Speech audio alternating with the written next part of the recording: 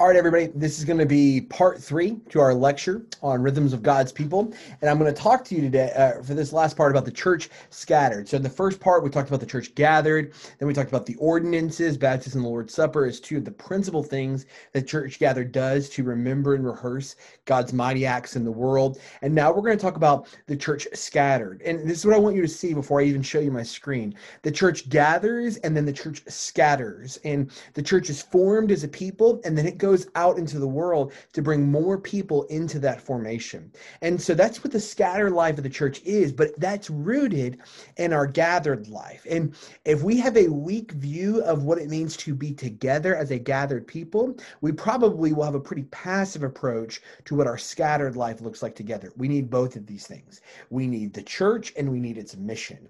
We need the church's life together and we need the church's life on mission. We need to be formed and forged, and then we need to be released out into the world to make disciples. And so let me share my screen with you. There's just one slide, and this is very short, like I promised, and I want you to be able to walk through this with me. So what does the church scattered do? Well, a few things, and I can list a lot of things here, but they show the love of God to the world. Mercy ministry is a way of doing this. They show the love of God to the world. They go out into the world and they bring the presence of Christ in word or deed to the world around them. So they look to see where there's injustice, and they go to try to bring justice and righteousness to that place. They look at where there's not peace, they go and they try to bring peace to that place. They look at where there's darkness, and they try to bring light to that place. So they build things. They invest in things that look like the kingdom.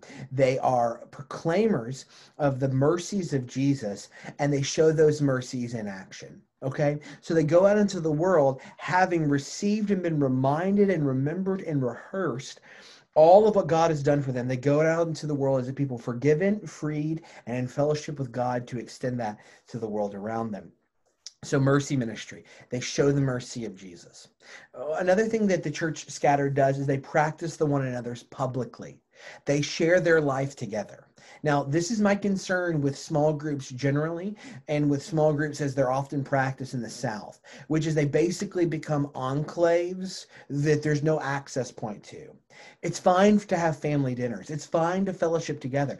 It's fine for that to be the dominant thing that you do as a scattered group of Christians. But the windows have to be open. Like the door, there can be a screen door left on the door, but it's got to be accessible so that others can come in and enjoy that. If not, it just looks like a feast that no one else can get to, or a feast in a hungry world that nobody else knows is happening. And so we can practice the one another's. We can love one another and care for one another and show mercy to one another, but we do that publicly. We demonstrate that to the world around us. The third thing, we can break the fourth wall. This is evangelism. This is where we turn to the world and we tell them what God has done. And evangelism is really the frontier of the church's work. If you want to know what the future of the church in America looks like, that will be contingent on the future of how faithful we are in evangelism. I promise you, and I mean this, and people at Mosaic can tell you, I am unequivocally, unashamedly committed to saying that the future of the church in America is an evangelistic future.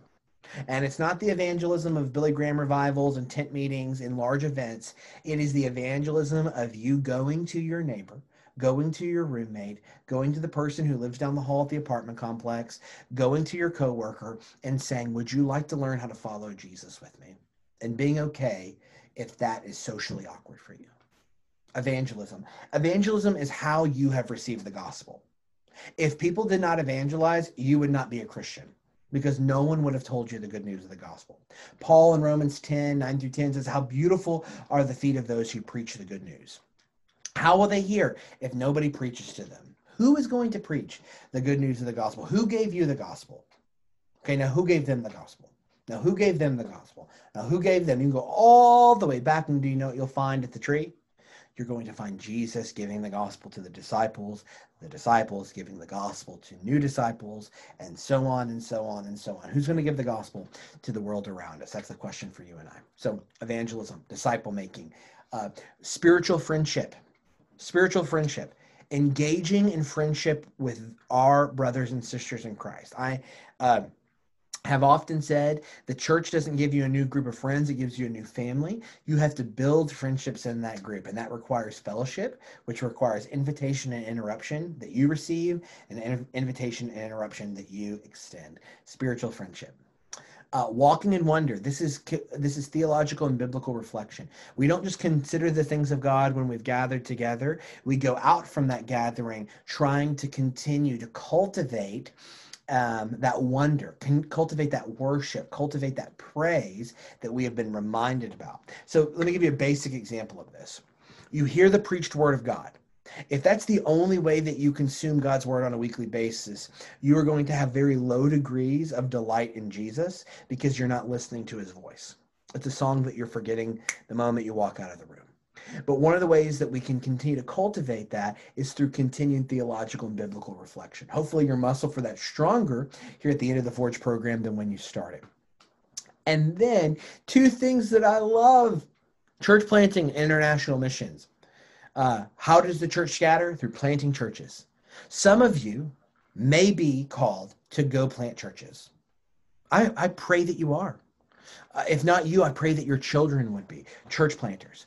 Maybe some of you are called to go overseas to the nations to bring the gospel.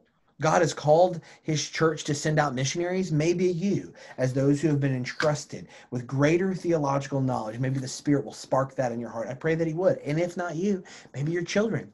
Maybe he will do that with your children, but praying that God would continue to raise up in our churches in Eastside and Mosaic and all the churches in North Texas greater fervency for church planting and for international missions, so that unengaged people can be engaged with the gospel and unreached people can have the gospel brought to them. We want to see that. We pray that God would do that in our midst. So the church gathers to remember and rehearse the mighty acts of God together, but then it scatters to declare those things to the world. To declare those things to the world. And as disciples are made, they are baptized, publicly brought in to identity with the church of God in Jesus, and then they begin to practice their gatherings, with a significant part being receiving the Lord's Supper, so that weekly they renew the covenant that God has made with them and been celebrated in baptism. All right, that's the lecture. I hope you enjoyed it. I hope we get to have some good discussion about it in the days ahead. Persevere, brothers and sisters in Christ, in the Forge program. Finish what you've started. Let your yes be yes. I know that you can do it, and I'm proud of you for continuing so far. I hope it's been a blessing to you. All right, we'll see you guys in the weeks ahead.